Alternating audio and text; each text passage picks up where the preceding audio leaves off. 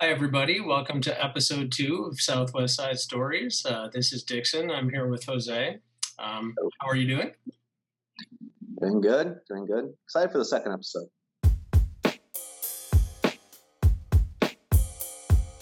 I just got back from an excursion here in the neighborhood with our friends from the Divvy Bike Share Program and the Chicago Department of Transportation. And that was fun. Just wanted to share that with you. Um, we, Yeah. yeah, we've done a couple of forums with them because they're planning to expand throughout the Southwest Side and the Northwest Side. That's great, but we're mostly concerned with the Southwest Side. Um, and yeah, they've got uh, a fairly detailed map now of where they want to put stations. So I joined them for an outing on 47th Street to look at two particular locations that they're planning. We went in and talked to some of the businesses that were there. We talked to one of the schools that was there. We looked at the condition of the streets and where logistically stations could be put. hmm They had kind of created this from Google Maps and Street View, and now they're on the ground. But it was nice to be invited out to be able to provide some feedback as someone who lives in the area. So that was pretty cool. I also just want to say it's really awesome of you to be part of these councils because, like, there is no biking infrastructure on the Southwest Side. This is not a biking friendly community space for miles and miles and miles and miles of Chicago. So, like, you actually figuring out which streets are better and which need work and stuff like that. Like, nobody did that. So, good on you, man. Thank you. Thank you. Yeah, well, no, I mean I'm happy to do it, and you're right. Um, we could use more biking infrastructure on the Southwest Side, and biking infrastructure makes things safer for pedestrians. I think makes Mhm. things better for cars as well if you have safe streets. I drive, I ride my bike, I walk. I want all of those to be safe. So Yeah. What you call it? There's like a theory in urban planning that like the more bike friendly you make a city, logistically the work that goes into it, you make it safer. You have to do more than just pave, bike lanes along Ogden and Western Avenue and call it a win, like maybe some people have done. But like making a safe biking community makes it so that the walkable community monitors itself, which is always what we're striving for, right? yeah, yeah. Yeah. And we know that there's a lot of truck traffic on 47th. We know there are stretches of 47th where cars can go fairly fast. It's interesting not to get too much into the weeds, but one of the stations that they were proposing was on the corner of 47th and Costner. And if you're familiar with that intersection, there's a fair number of car crashes there. Um, just judging by the debris that we see on the street.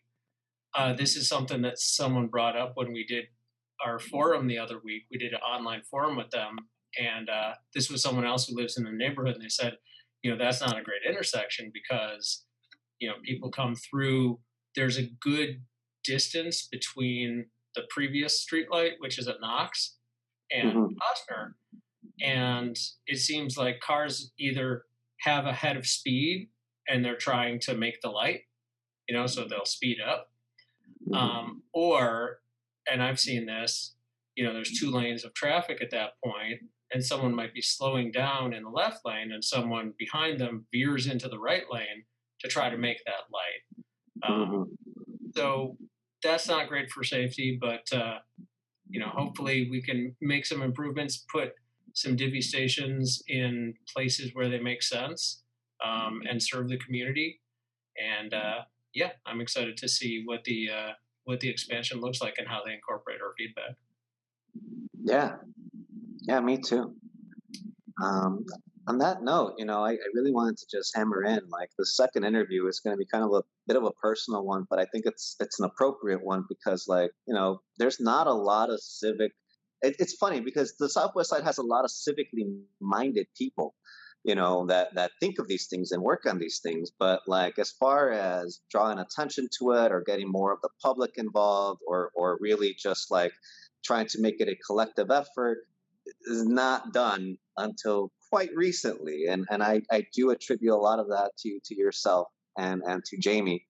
Even before SWC got started, I worked with you guys lightly on a couple of things you guys organized in the neighborhood, forums for people to speak to at Zoe's patio and stuff like that. I don't know if you want to pick up on that. What made you want to really focus on this part of town to fix up? Well, I mean, we live here, so that's the first and foremost. This is our community. But you mentioned Jamie, and Jamie is the founder and president of Southwest Collective. Jamie and I are also married. So this will be an easy interview for me to schedule. We'll probably sit down in our kitchen or something like that. But yeah, she's got a really exciting and compelling story to tell, I think. I know I'm biased, but, hopefully people listening to this will agree. We've lived in the neighborhood for 11 years now, and we've lived on the southwest side. We used to live in McKinley Park for a little bit more than that. I'm excited to hear her talk about, her story, putting down roots in this community. We're here for the long haul, and we want to see this community be its best and the entire Southwest side be its best. And I think she's also got a really compelling story to tell about, not just being in your neighborhood, but seeing the Southwest side as an entire region of the state. We have a lot of physical barriers between neighborhoods. We've got freight tracks, we've got streets that don't go through, we've got the sanitary and ship canal and I-55 and all of that. We've got a lot of industry, but there's also barriers of like, well, that's the neighborhood over there, even though it's right next door. So I think she's going to go a lot into that, and a lot of what she's experienced both in Archer Heights where we live, and then going to neighborhoods that are like I said, right next door, and where we've got a lot in common, and where we can make common cause. And obviously she's been doing incredible work for the last 2 years plus to try to make that happen. So I'm excited to share that story with everybody. This is a little weird for me because I'm the founder of the collective, and this is a collective podcast. So it feels odd, but folks insisted that I do this. So here I am. I am the one who started the collective in my basement. And the reason that we started it in 2019 was because there were a lot of groups in the area, but we just felt like they weren't tackling the root causes of the problems that everybody's complaining about, right? So when you talk about like lack of green spaces, or you talk about lack of after-school programming, you talk about the rise in crime, or the issues around gangs tagging everything around here. So like, how do we combat those problems? Like, we can continue to report them to the police and, do what you do when you own a house, and that's, call the police and tell them, hey, my garage got tagged or whatever, but it doesn't prevent it from happening again. So what do you do on like a community level where you can start to prevent these things from repeating themselves? And so that's how we kind of got started as a group. There were maybe like 10 or 15 of us that really tackled a couple of different, what we were calling pillars. It was like public safety, green spaces and placemaking, parents, seniors, youth engagement. How do we reach all of these different groups of people and get them to talk to each other and basically break down barriers that prevented them from communicating before, whether it was linguistic or it was economic or it was something else entirely, but be sort of the glue that sticks people together and helps them meet each other and support each other. And that's ultimately what we're trying to do. All right. So root causes and problems that exist in the community that we want to address. I want to get back to that later, but maybe we could take it way back in terms of, you first coming to the Southwest side, us first coming to the Southwest side. And just tell me, your impressions of this region of the city, and what you think people ought to know about the Southwest Side, because sometimes it's kind of invisible when we talk about Chicago. We talk about North, West, South, but the fine distinctions kind of get lost in the shuffle a little bit. Yeah, it is a really great point to make. Particularly when we hear like the mayor talk about Invest Southwest. It talks about the South and it talks about the West. Somehow it just completely skates past the Southwest side. Doesn't make any sense. Yeah. But we do get the short end of the stick a lot. And I say that as someone who has lived on the Southwest side, first in McKinley Park and then here in Archer Heights for the last 15 or so years. And before that, I was from the Southwest suburbs. So it's very similar. There's a lot more space in like a Bolingbrook or a Lockport, but the same problems persist, There's crime, there's a lack of access to things, there's a lack of, disposable income and things like that. And you just you see the same things over and over again. And it's like, there has to be something that you could do on a regional level to start supporting people and helping them out of the hole, basically. Whether that's, I don't know anyone in this area, whether that's my kid needs some special help, or someplace to go after school, or I don't know any other parents, or, my kids don't live in the state and I don't know who to reach out to for help. But all of those things, there should be somebody around the neighborhood who can help you out with that you don't have to, go and apply for help and wait for it to happen.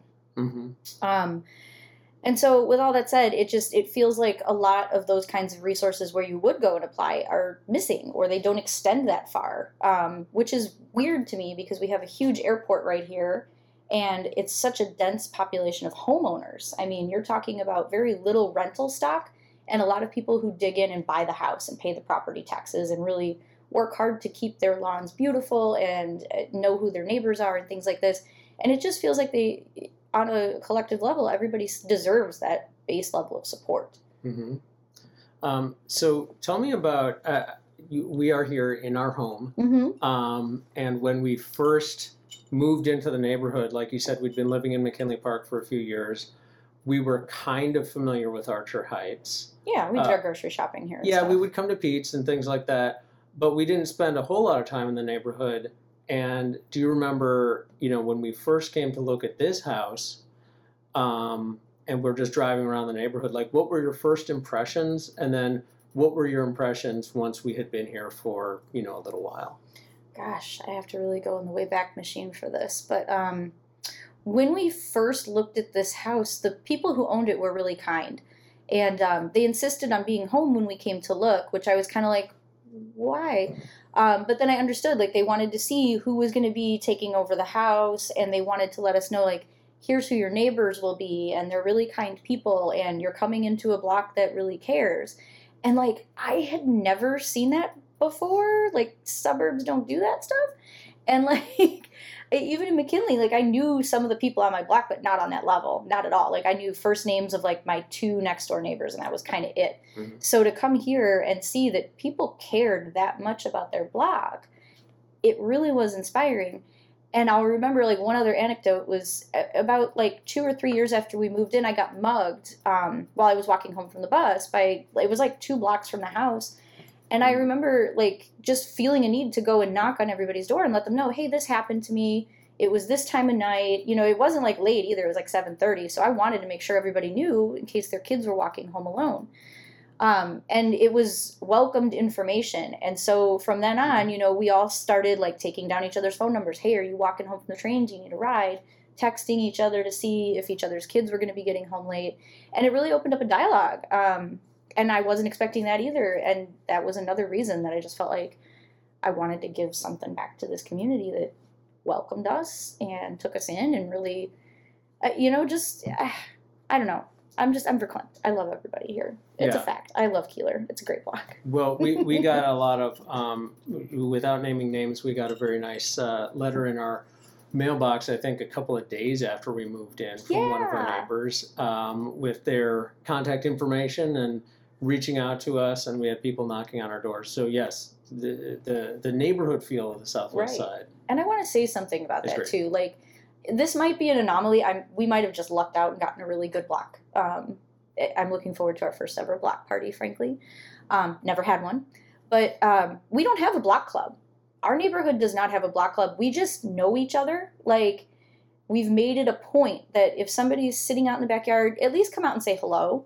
You don't have to sit there all night, but say hello, know the basics about your neighbors, like their names, their kids' names, if they have pets, because if their pets get out, you know that's their pet. Mm-hmm. You can help them get it back in the yard. But it's so simple, and it really doesn't have to be like a whole thing where you have a block club and you meet monthly and stuff. Just knowing everyone on your block, walking up and down after dinner and just waving to people when they sit out, it goes a long way. Yeah. And that's, I had an experience today, not to get too off topic, but, today I had posted something in a neighborhood group, and, it's a definite issue around here where when you report something so that people have the knowledge, it's, calm down, mind your business. I absolutely hate that phrase. Mind your business is the kind of thing that creates problems in a neighborhood, and it prevents people from getting to know each other. Like, if I hear people saying, mind your business, I'm guessing that when I wave to you from your stoop, you're not going to wave back. You know what I mean? That creates an unfriendliness that then invites a problem. And so that's one of the big barriers that the collective tries to break down, is making it accessible to get to know people in a public setting where you don't have to give out too much of your personal information, but you do need to meet your neighbors, and you do need to, not just mind your business, but mind their business. You're in a public setting, get to know who's there, understand who's around you, and, who could be an ally, who can be a friend, who can be a neighbor. Yeah. And stop looking at everyone like they're out to get you, because they're not. Yeah. Most of the time, everybody in your neighborhood on your block ends up being kind of cool. You just have to give them a chance. Right. And it's a fine line, too, because it's like, we want what happens in the public spaces in our neighborhood and in our city to be everybody's business, and for everybody to be invested in, resources coming to the neighborhood. And one of the big things that we do is the libraries. We put those boxes in the parks for a reason, and it's because we want kids to enjoy it. That's the funnest part. We love putting the gifts and the trinkets and things in there. We love shopping for them too, no lie. It's a lot of fun. It's a lot of fun for us to just, kind of hang out in the park with our own kids and watch people run over to the box and go, oh my God, there's new stuff in there. It's free. Mm-hmm. They love that. And the parents come over and check it out too. And there's stuff in there for you guys too. But that's one of those things where it's like, if everybody's crowding around the box, now the kids are meeting each other. Now the parents are meeting each other. That's great.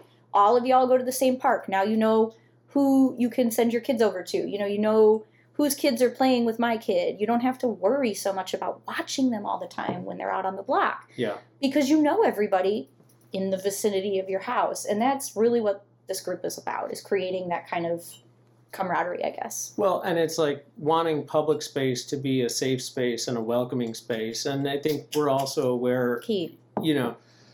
The whole mind your business mentality. I think part of that is also that, public space is your business because you're the public. Public space is your business, but public space also has not always been welcoming, and sometimes the powers that be make it unwelcoming. So we see that in our neighborhood. I think mostly through lack of resources. Point. But talk about once you had been in the neighborhood for a number of years and you started to see.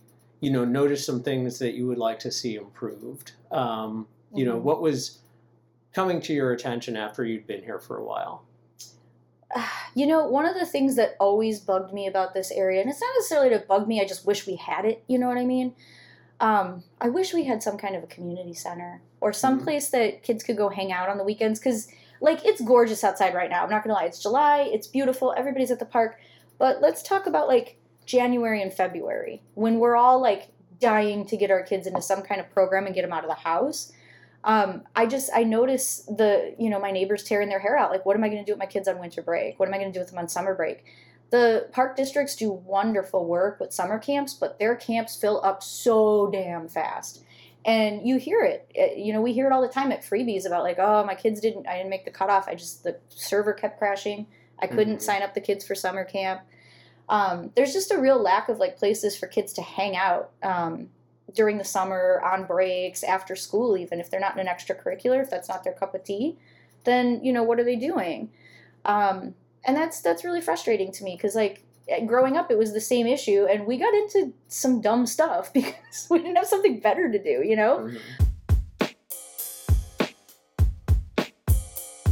a lot of people are feeling very isolated, and even pre-pandemic that was an issue, where people were feeling very isolated because they didn't have a support network. They didn't have a place, outside of schools and churches. We don't have a lot of support systems that are just general. Yeah. And that's really what needs to happen. Like, as adults, that's how we make friends and meet people, and that's how our kids do it too. So that the isolation is kind of an interesting point, and this is completely apart from the pandemic. Yeah. But I know that one of the things that you've always been interested in is having neighborhoods on the Southwest Side, which tend to be kind of in their own bubble, Yes. make common cause together. And we've got a lot of physical barriers between neighborhoods. We've got industrial parks. We've got freight lines. We've got streets that don't go through. Yes. But talk to me about envisioning the collective to be a group that was not just tied to one particular neighborhood, but that was inclusive of the entire Southwest Side. Thank you for bringing this up. So this is a big deal too, because as we're all parceled out into these little neighborhood boxes, we don't talk to each other. And we don't share resources. So like, let's say, I don't know, West Elsden gets something, right? And then Archer Heights, just on the other side of the Orange Line tracks, is like, how come they gotta fill in the blank here? And we didn't, instead of having that mentality, it's, how can we share this? Like, what's the program that both neighborhoods can use in that park? Is there a summer camp that covers more than one park area, or covers more than one neighborhood, or covers more than one school system? It just feels like everything is very much like, well, that you're not from here because you don't live XYZ. And it's real territorial and weird to me, because the city is the city. We all pay into the property taxes in the city level, not at like an Archer Heights level or Garfield Bridge level or Gage Park level. Right. Your property taxes go into a huge bucket that covers the whole city. So this thought that like, because you live here, you have to, have these resources is kind of bogus to me, because everybody's paying into the big bucket, but we're all getting these tiny little buckets back. And it just seems unfair. Like, if we put that big old bucket for the Southwest Side together, maybe we could have those resources that we're missing. Maybe we can start advocating for them at the city hall level. But in order to do that, we have to know each other, and we have to understand what the needs are in each area. Are they the same? Are they different? Where's the common ground? And how do we then organize around that? Yeah. But we can't do any of that stuff until we know each other. And if there was a community center in Archer Heights or Gage Park or somewhere along Archer, wherever, it would be accessible to the entire Southwest Side and not just that neighborhood. So. Yeah. And I think, here in particular, we tend to rely on the school systems and the churches to really connect us to community. But not everybody in your neighborhood necessarily goes to school in the community. A lot of people go outside the zip code or even this side of the city to go to school because they want the good school, right? And that's a whole other conversation that parents tend to have in those groups with us. We hear a lot of, well, there's some good schools around here, but they're hard to get into. And I'd rather go up north because I feel like the general schools are better up there. So I'm going to register up there or whatever. Or I'm going to get in the lottery up there. And, it becomes this thing where, we've just accepted that we don't have the resources we need, and we follow the resources instead of demanding that the resources be brought to us, which is necessary. We are a large group of people with families that are growing and putting down roots here as well. And it's time that we let the city know, hey, you keep forgetting about us. We keep paying the same taxes as everyone else, but we're not getting anything except more factories over here. More big chains and things like that. We're not getting like a vibrant Main Street. We're not getting use out of these vacant lots that are just, hot asphalt all the time. We have a lot of dead space that's not usable or that isn't being used, and that's a problem too. And all of these spaces could be reimagined to create that sense of community, to allow people to, break down those barriers themselves instead of having us do it. And honestly, that's part of it too. It's just, we have to have a way for people to be able to socialize with each other comfortably within their own neighborhoods. Yeah. All right. So take me back to early 2019 when the collective was first started. We had a meeting in our basement, right over there. Sure did. And What was it like preparing for that meeting, and what were you envisioning when you were thinking? Because the title at the beginning was just something new. Yeah, right? yeah, it didn't have a name yet. So what were you thinking at that very early stage? I really wasn't thinking much. As silly as it sounds to say, I was really just thinking like, let me see how many people there are who are thinking this way. Mm-hmm. Let me see if I'm totally off base or if I'm right on the money, and let me get some feedback from people. And that was really what it was about, was understanding like, if I feel like there's a need, maybe there is. But asking other folks to see if they felt the same way. Yeah. And then what kind of, I mean, I remember this meeting, but yeah, share what the meeting was like. And then those first, few weeks and few months of getting this off the ground, what were you hearing from people as the collective started in earnest? It's so interesting, and this has evolved to be more so the case now. But people like to parrot what they hear on Facebook. So I would hear a lot of the things that I had seen in the neighborhood groups. So I'm in quite a few of the neighborhood groups, and it's mostly so that I can let people know, hey, we restocked the books at this park or whatever, and to just help people coalesce around something so that it doesn't always have to be like our very scrappy team of volunteers doing everything. Like, if you have a box of books, go put it in the library, please. We don't have to do it. You can do it. But it's reasons like that I'm in those groups. And so every once in a while, I'll catch a conversation that feels interesting. So I'll jump in and I'll just read the comments and stuff.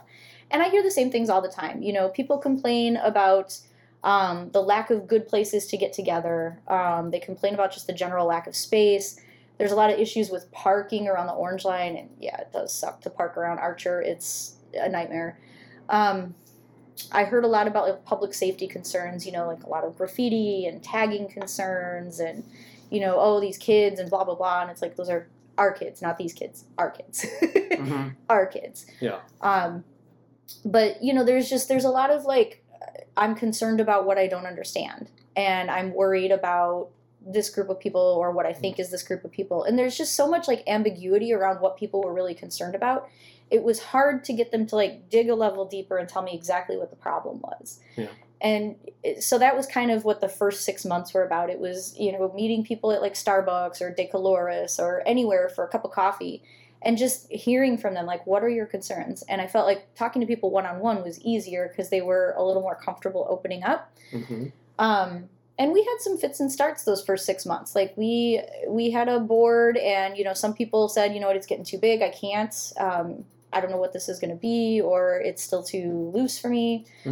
But that's the thing with things like this. When you try to organize, you're not really sure what it is yet. You just know that you're trying to do something, but you don't know what that group will become. You just know what you want to accomplish with that group. It's splitting hairs, but it's important to do that because there's a lot of those fits and starts, and it feels like this might not happen, or I don't know what this group is, it's weird. But those are the kinds of things that you want to jump on, because the sooner that a dedicated group gets around it and can start pulling it up from all these different ends, it becomes a thing. And that's why I feel very lucky and blessed to have the board that we do, because everybody has taken on their own cause. Like, Enrique does a lot of work in the neighborhood to make sure that people have PEBT benefits, and to answer any of their questions. He does a lot of like gap bridging between other groups with like M4EJ or ITP, and he makes sure he's sharing that info with us so that if it's a problem for them, it might be a problem for us too. Like, let's take a look at that.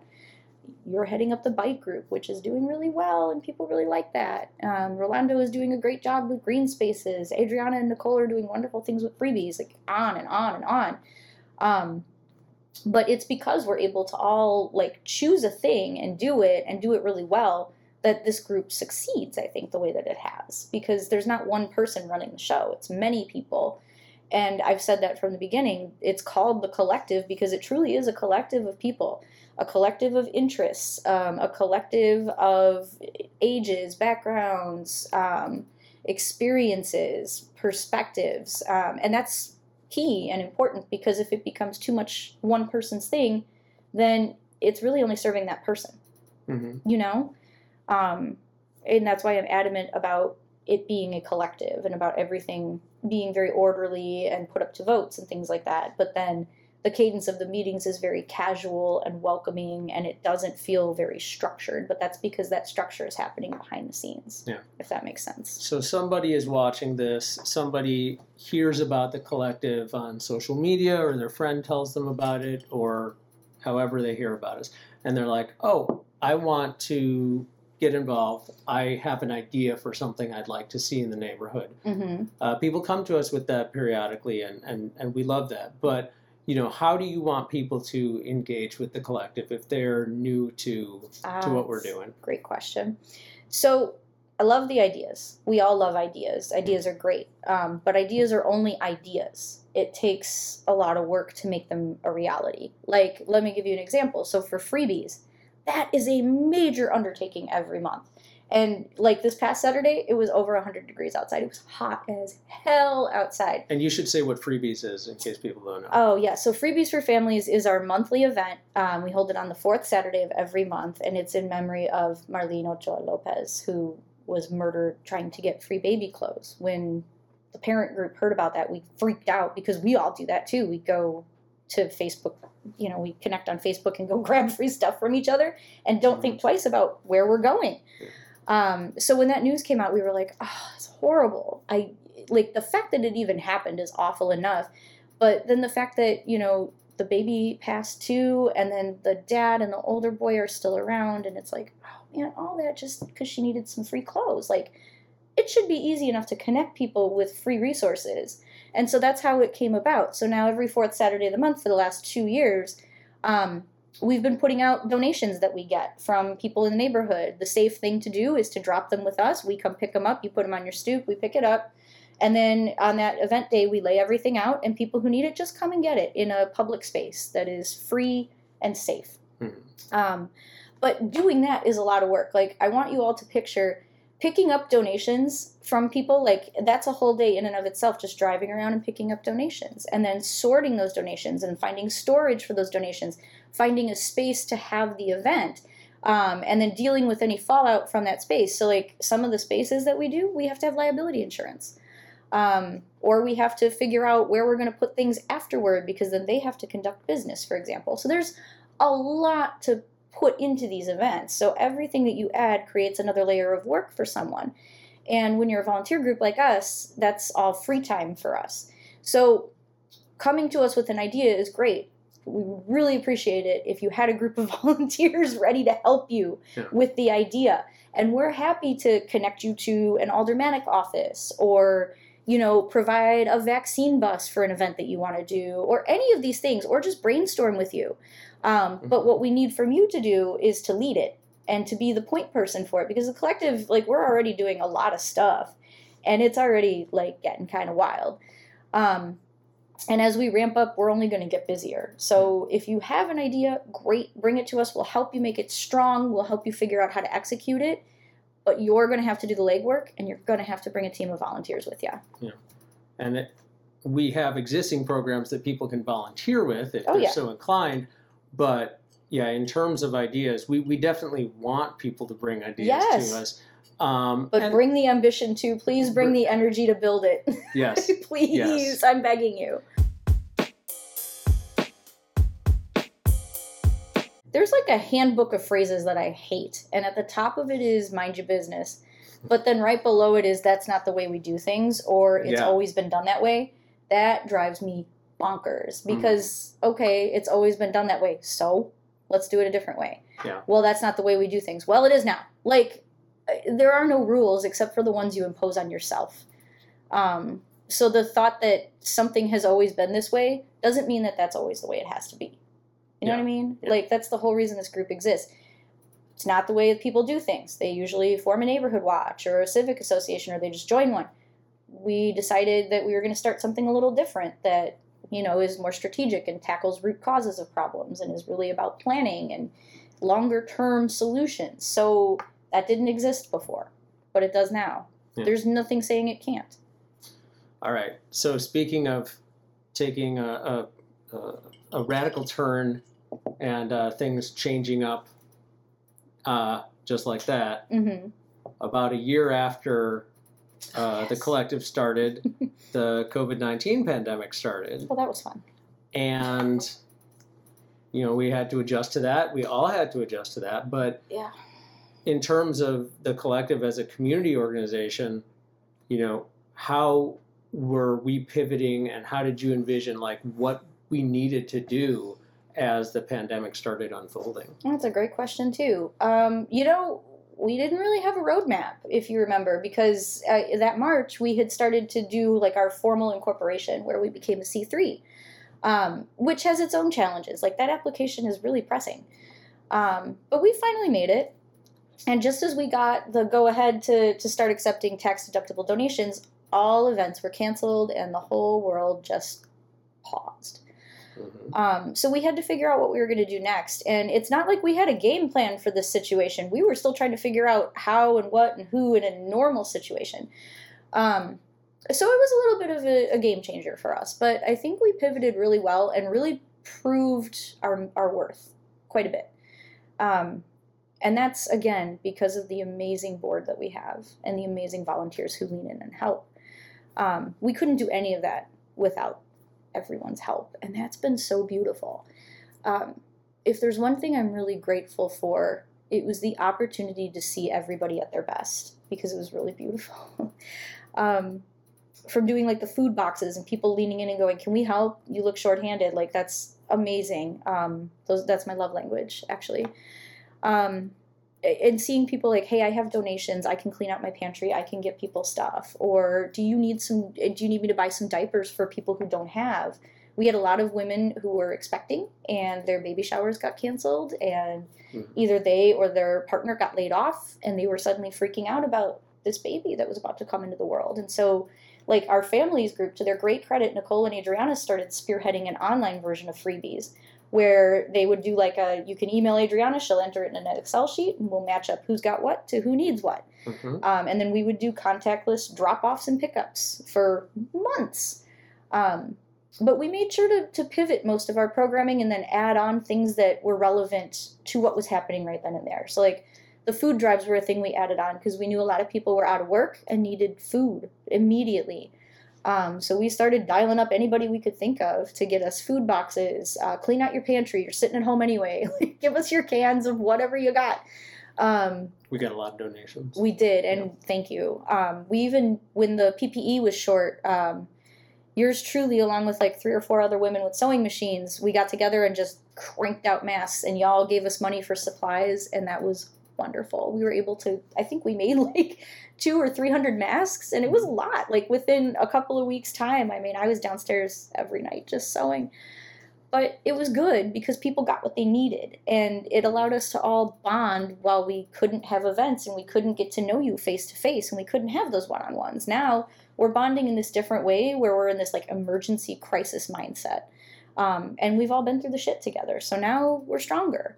And we know what this group is capable of. We know what the neighborhood needs, and we understand some of the factors that led up to those really pressing needs during the pandemic. And now we're really informed about what needs to happen going forward. Mm-hmm. You had never made a face mask before 2020. I had not, no. Yeah, or thought that you might need to. Mostly made pillowcases, yeah. Nice little squares, super easy. We've been doing vaccinations for a while now. Yes. We've had some vaccination events throughout the Southwest side, and we're really going to ramp that effort up, particularly in Garfield Ridge. So yeah. Talk a little bit about that. Like, why is that our area of focus now, and what do we have planned? Okay, so first of all, I'm very pro-vaccine.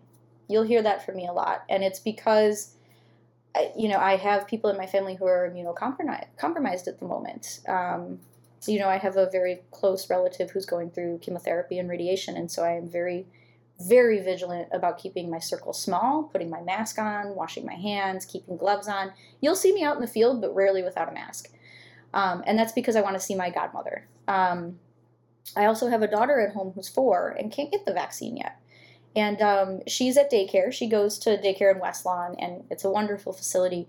But they have to take those precautions too, because none of those kids are old enough to get vaccinated, and they are constantly mixing company. Over the summer this year, 2021, we've had a couple of COVID outbreaks, and we've had to quarantine her. So I'm really, really particular about these vaccines, and I'm sure I'm not the only one, although we do see a very vocal minority when we do these events. In fact, this last week we did one in a park for a movie night, and somebody actually yelled out the window, "Get the fuck out of here." Yeah, there's That always was some. fun. There's always some guy. There's always some guy. Right? There's always some Some guy. guy. Yeah, it's a thing. It's fine. I was like, hey, get your vaccine, but whatever. Like, I'm not going to get upset about it, but it's definitely the kind of attitude that's preventing us from going back to normal, y'all, because our kids can't get vaccinated. We have to be the ones who do it to keep them safe. And I'm out here as much as I can to let y'all know that, because once school goes back and we're all indoors again, it's going to spike. And I hate to be a cynic. I really do. But in certain circles that I'm in, I'm hearing it a lot, and I tend to agree. Oh yeah, it's just going to go right back up again.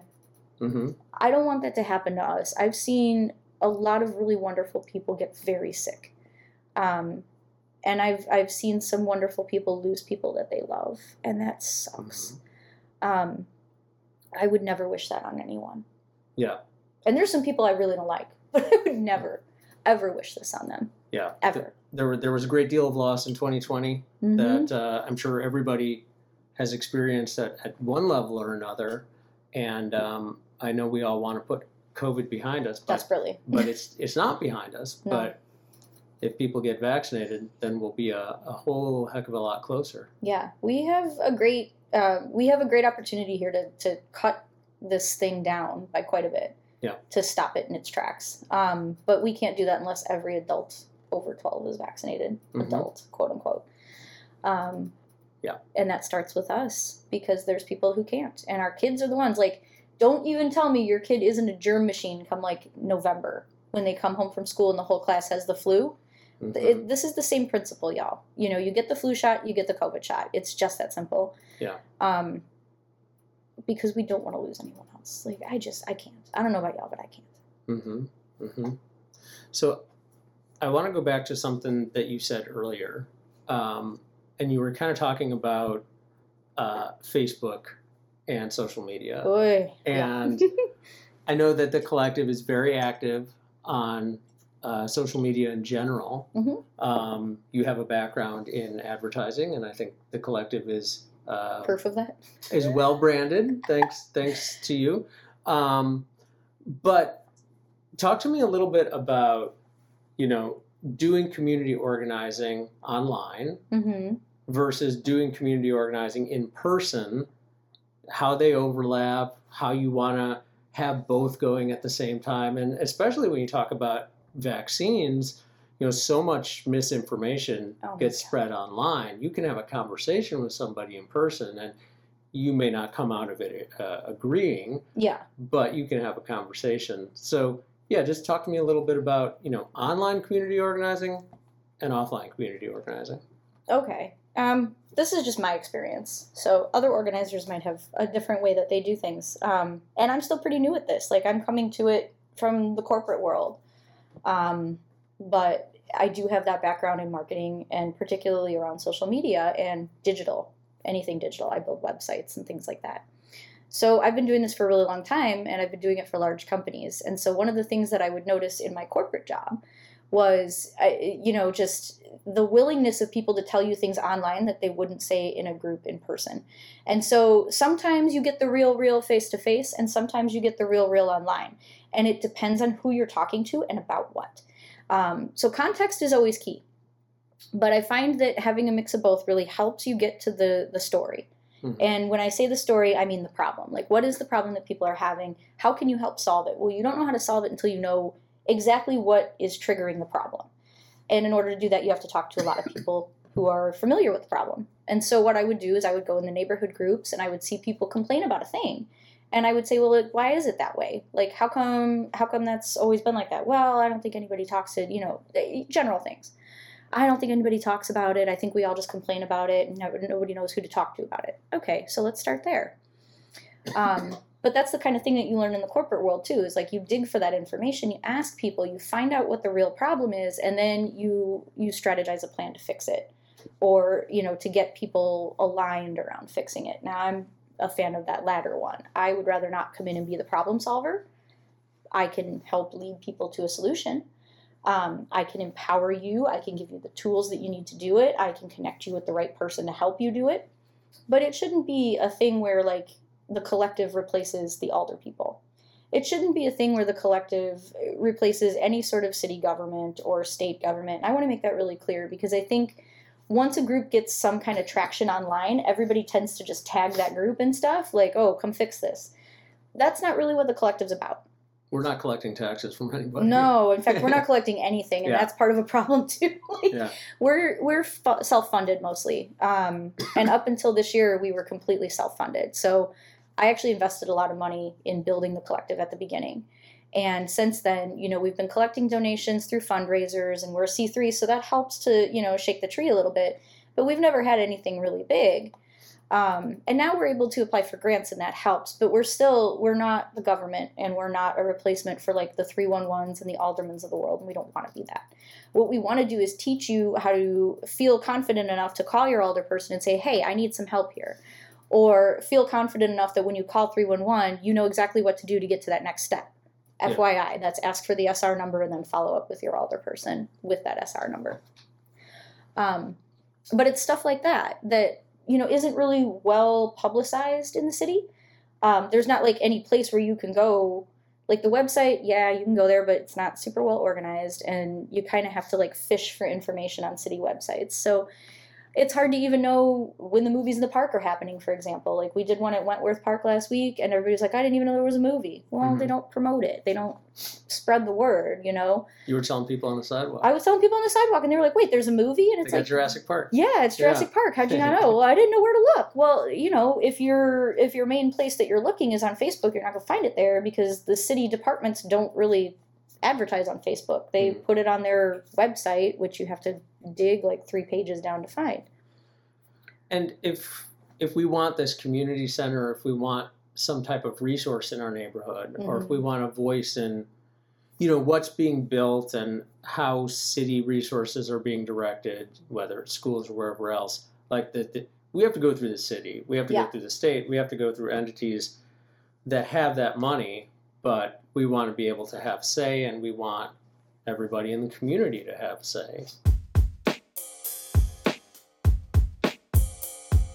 I want to take it all the way back to, you mentioned at the very beginning root causes. Yeah. Addressing root causes to problems that you see in the neighborhood. Mm-hmm. So what are those root causes? How do you address them? And what's your vision for the collective in the next few years? Oh, gosh. Giving me the questions today, huh? It's a big question.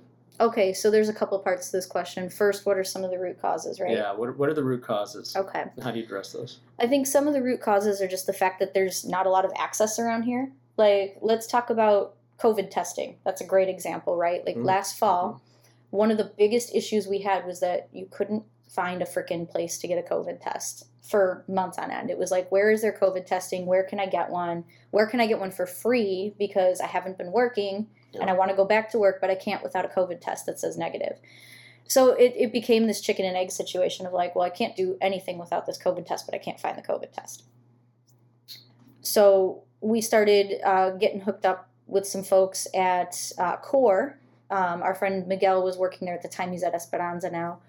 But he helped us bring a COVID testing site to the Midway area. And along with Alderman Rodriguez, we were able to quickly put together a site. And when I say we, I mean mostly them. I was just sounding off about the necessity of having one in the area. But they ended up putting one at 55th Street, which is still there, FYI. They're open every other day. So it's like Tuesday, Thursday, Saturday. They're open from 12 until about 8, I think. And it's at 55th and Massasoit, right by the airport. But before we had that, we didn't have anything. And it was just, they would pop up wherever somebody would host them. And we hosted a couple of them. But that, too, is hard to do because you have to clear the entire parking lot. You have to make sure there's X amount of space so that everybody is 6 feet apart. And when you have a lack of public space, you have a lack of spaces to give people a COVID test or a vaccine. So when we say root cause of all of that dominoing stuff, we mean the root cause is the lack of space, the lack of access to public space. So that's a great example of what we're trying to get at with the collective, is not just, oh, here's the immediate problem that I need help with right now. like what is causing that problem and how do we cut that off and fix that. And I think having a dedicated COVID testing site was really good too, because we would see, these pop-up testing sites. Like 1,000 at one point? And you would hear about them like the on a Sunday night or something for the coming week. I would always get the email at like 11 o'clock on Sunday night and just post it as soon as I got it to all the neighborhood groups, like, go get your test. But that doesn't work with people's schedules. So if they know something's going to be there every Tuesday, Thursday, or whatever it is, exactly, they can plan a little better. The other big thing with organizing, just to go back a little bit, to organizing with social media, like I'm always battling the algorithm. Like I've noticed recently since Facebook and Instagram have made some updates, people aren't seeing our posts anymore.